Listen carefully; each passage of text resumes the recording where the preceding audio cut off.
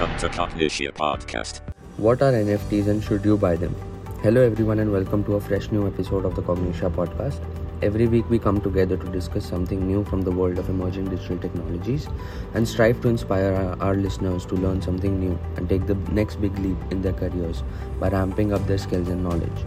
If you have been listening to us for a bit, welcome back. It is great to have you here. If you are a new listener, welcome.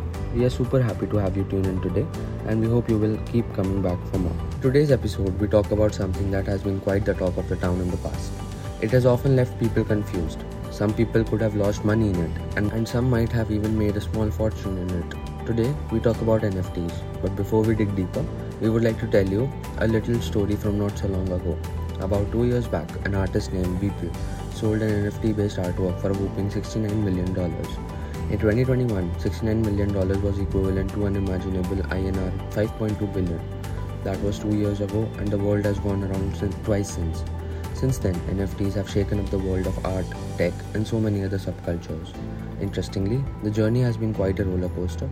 Artists and collectors have built fortunes on the back of NFTs. A hold of brands have plunged into space marketing, gimmick galore and metaverse. It's risen and gotten somewhat lost in the corridors of tech fads, but in recent times NFTs have lost their shine a bit. Their momentum has dropped. The sales of NFTs have declined considerably and the crypto market has seen an unignorable loss of value. Will the communities that got created during the early days of NFTs still be maintained? Will those crazy growth days come back, or was it just a fad that has now fizzled out? One thing we can say for sure is that situation is somewhat complicated and things are not as easy as they might seem. But we don't intend to scare you off, so let us begin simply by first trying to understand what are NFTs. Some people call NFT, some call it NFTs. NFT stand for non-fungible token. A non-fungible is an attribute of the token implying that the token is unique and cannot be replaced by something else. To give you an example, a Bitcoin is a fungible token. You can trade one Bitcoin for another and it will still be the same thing, right? However, NFTs are one of a kind. If you traded an NFT for another NFT, you will have a different NFT in your possession and not the same one you originally had because your NFT is different, which means it is not fungible. So to put it in one line, an NFT is an irreplaceable, unique token. Now, how do NFTs function? If you look at it from a very high level, non-fungible tokens are part of the Ethereum blockchain. If you didn't already know, NFTs are part of blockchain, specifically the Ethereum blockchain. For the uninitiated, Ethereum is like a cryptocurrency, like say Bitcoin or Dogecoin. However, the tracking of who is holding and trading that NFT is kept by blockchain. NFTs can be anything digital, could be drawings, could be music, could even be your brain downloaded and turned into AI, like that scientist from Dan Brown's book Origin, remember?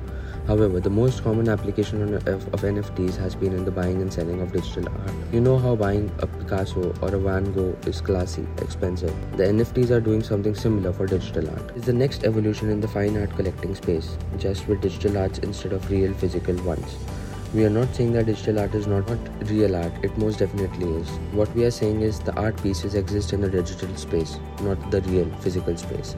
Not just art, even your tweets could be sold for NFTs. For instance, the founder of Twitter, Jack Dorsey, put up one of his tweets for auction with NFTs as the last known offer to purchase the tweet stood at $2.5 million. At this point, we might as well give you a quick primer on what is blockchain, just to help you understand even better. Now, blockchains are a very complex subject to explain in short, but we are going to try.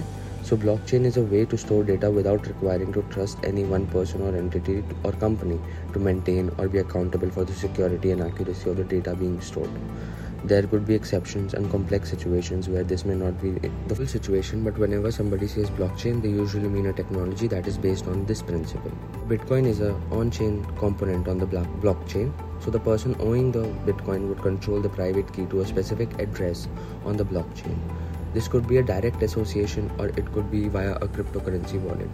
To sell the Bitcoin, the owner transfers the key to another address, then they no longer own that key. Similarly, NFT has an on-chain component on the blockchain too, but they also have an off-chain component. The on-chain component of an NFT is a software-based smart contract that can be initiated by someone who owns the key to that address. The asset controlled by the NFT could exist on-chain or off-chain. When it exists off-chain, there is an invisible legal connection that connects the on-chain and off-chain components. In the legal world, this connection is called tethering.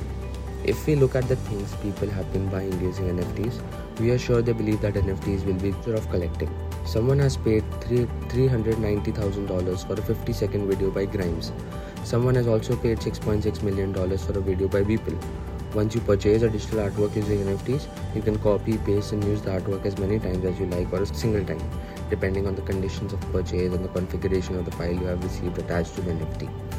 Then you might wonder, what is the point of spending such humongous amounts to purchase any artwork if it can be copied and shared as many times as the owner pleases? Well, NFT gives you something that you cannot be copied and shared as many times. It gives you ownership of the artwork. The artist may or may not retain the copyright for the artwork, and they may or may not control the right to reproduction of that artwork, the same as it happens with a physical work of art. To give you a better perspective of this, imagine you see a print of one of Claude Monet's fantastic works, The Water Lily Pond, in a shop. You can buy the print anytime, but only one person would own the original Water Lily Pond by Claude Monet. Everyone else would just have copies or duplicates. There can only be one original, and that is exactly what you pay when you acquire a digital art with NFT. NFTs sure make copyright a complicated subject, don't they? Surveys have found that many NFT projects did not take the necessary steps to execute a standard, formal copyright license, the work that was connected to the NFTs. However, if you have been keeping up with this news in this space, it is believed that NFTs are done and dusted now. The sales of NFTs has fallen to steep slow since they peaked back when they were all in rage. NFTs had a big spike and then it kept nosediving uncontrollably. Will NFTs make a comeback? Well, only one time can answer that question, but we do know that there are many believers in the power of NFTs, and they are definitely betting that NFTs will be back soon. Does that give a small primer on NFTs?